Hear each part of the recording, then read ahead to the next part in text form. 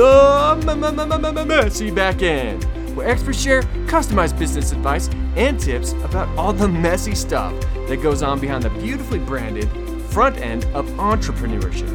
This is where most businesses fail, so we're here to help you save time, make money, and succeed. And now your hosts of The Messy Back End, Sheila J. Davis and Nate Tucker.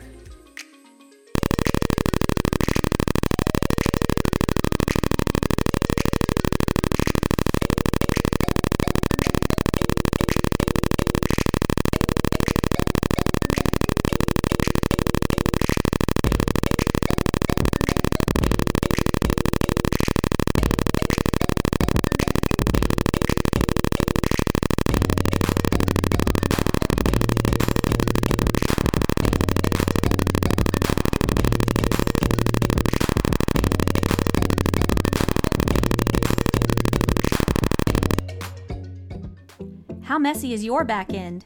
Is it holding you back? Is it making it so that you can't make more money? You can't serve your purpose?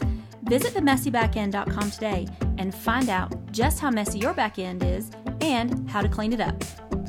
Don't forget to subscribe to our podcast by heading on over to themessybackend.com/subscribe so that you never miss an episode. Now on to our expert, Alexa Bigwar, for her expert advice. Don't miss your seat, folks. Here we go. Today, we have a messy back-end question submitted today, and it says, I have already written a book, but I don't know how to publish or market it. What are the next steps I need to take?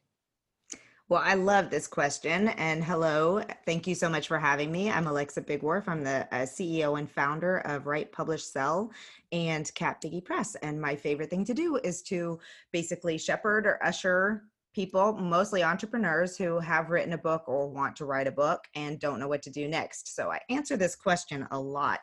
I think the very first step is to determine your path to publishing. Are you going to self-publish? Are you going to try and pitch it for publishing through a traditional way? Are you going to look at a hybrid route, which is a growing and budding industry and really great for people who don't want to self-publish but aren't probably going to get picked up by a traditional publisher. So what do you mean by hybrid? Yes. Okay. So a hybrid press, Cat Diggy Press is actually a hybrid press. Basically, the model is that we operate like a traditional publisher, but we have a fee for services to get the book prepared and ready to go, because we work with a lot of first-time authors or authors who aren't maybe as prepared from the marketing standpoint and all of that type of stuff. So publishing is a very expensive, risky business, and the fees, the partnership ahead of time allows me as the publisher or any hybrid publisher to reduce that risk of publishing. But the end result for the author is twofold. One, they don't have to worry about any of the publishing part of it because they're working with a publisher. And two, in return for that fee for services partnership at the beginning, generally speaking, your royalties are going to be in the 60% or higher. I think 50% is generally the minimum, as opposed to working with a traditional publisher where it would be around the 10% for a new author. So, we get a lot of questions about that. And there are a lot of kind of scammy companies out there as well. So you just have to be really careful. And that the Independent Book Publishers Association has a great kind of like checklist for red flags or minimum standards for hybrid publishers and things like that. So if that's something that you now have heard of and you're like, I want to check that out more, I would go to IBPA, look at their hybrid publishers checklist, criteria, standards, whatever they call it, and kind of go through that list.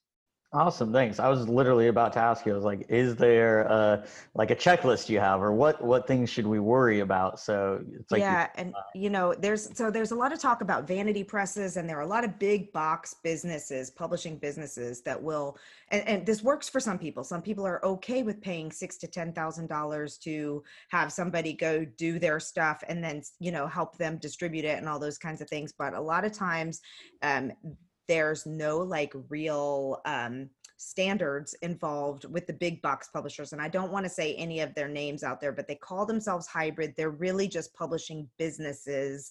And I'd say if anybody charges you for your books. Like if you have to pay $6,000 to order 1,000 copies of your book or whatever, like that's usually a red flag. But a hybrid publisher like She Writes Press, Cat Biggie Press, Top Reads, like there's a lot of really good publishers out there who want to take the good books that they're seeing coming to them and publish them professionally, but it's just too financially risky to do that. But I would say for entrepreneurs, in most cases, the best route for you is going to be self-publishing, but that doesn't mean that it has to look like a self-published book. And that's why there are other like boutique publishers, self-publish assist type publishers like Write, Publish, Sell, and lots of them out there that will help you make sure that you have a really well-designed cover, that you have the interior is within industry standards and looks the way it's supposed to, that will help you create an imprint so that it doesn't say, you know, self-published by Sheila Davis and things like that, to make your book look as professional as possible. But you can do it in a faster timeline. You have all the control over everything, and you make all the royalties, because for an entrepreneur, generally speaking, you're using your books for two reasons. One, to be your calling card and your here's my gift to the world, saying I am an expert at what I do, and growing your audience through that. And then also like to sell to the people that are either in your programs, in your communities, in your, all those types of things. So you don't necessarily need all the steps that go with the other publishing routes, but what you do need is a professional looking book, because if you're saying I'm the expert in this and here's my calling card, and then you give them something that looks like crud, you're gonna, you know, if that's not good. So back to your initial question is, I've written my book, now what do I do? Once you've kind of decided, okay, I'm self-publishing or I'm doing it this route, then the next thing I recommend to entrepreneurs is to hire a publishing coach or a book shepherd, a book coach, whatever you want to call it. They're not just for helping you get the book written.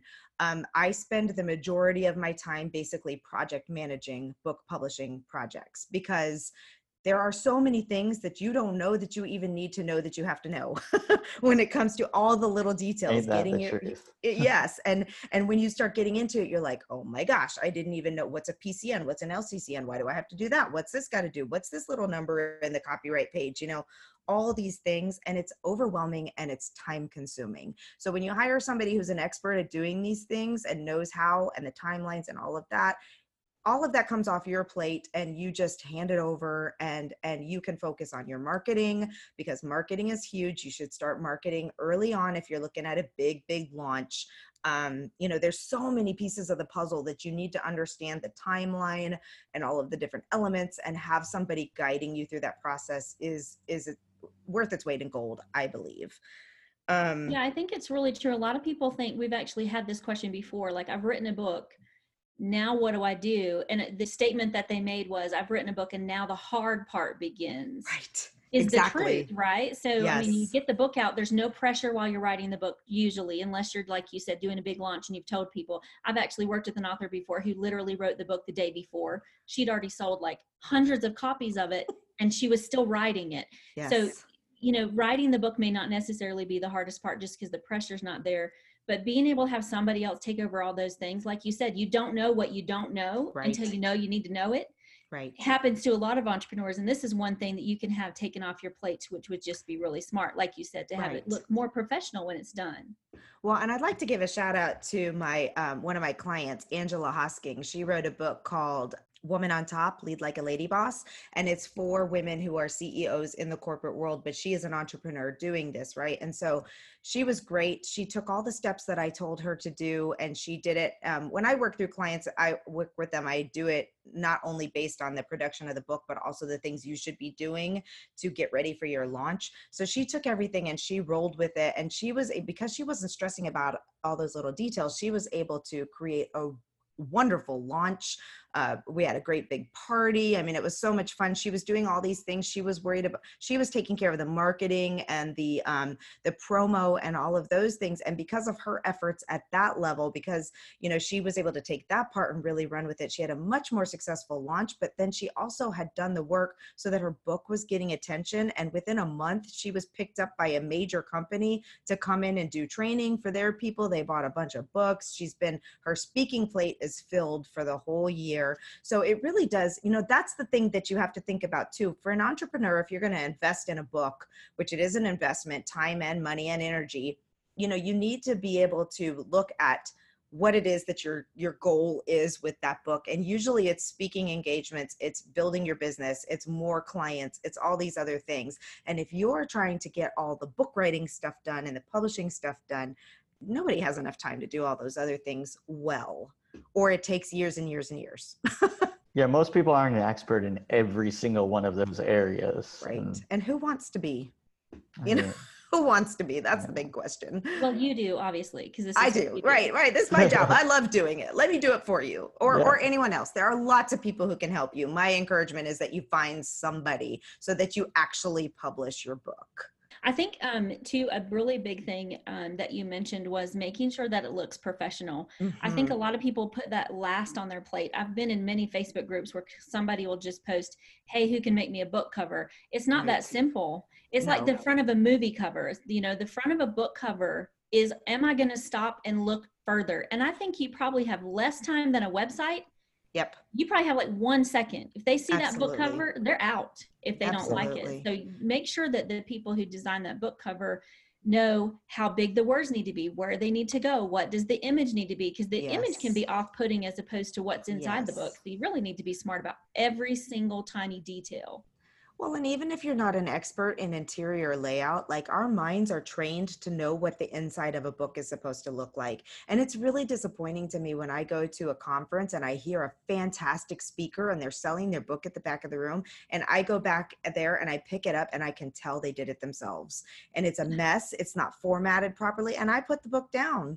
It's difficult to read. It is difficult to read. And it makes them, in my eyes, look less professional. And the last thing you want to do is look less professional, especially when you're gunning to grow your business. So you can figure out how to do it on your own, but my advice would be stay in your lane, do the things you're good at, work on making money through your business, and hire professionals to do the rest. That seems to be the overall answer to just about everything that we talk about, is like, do what you're good at and let other people do what they're good at, right? Because and it's freeing. It's so freeing. I mean, you spent years and years and years learning what you do. They spent years and years learning what they did. They spent hundreds of hours writing their book. Now let somebody else make sure that people actually get it and can change lives.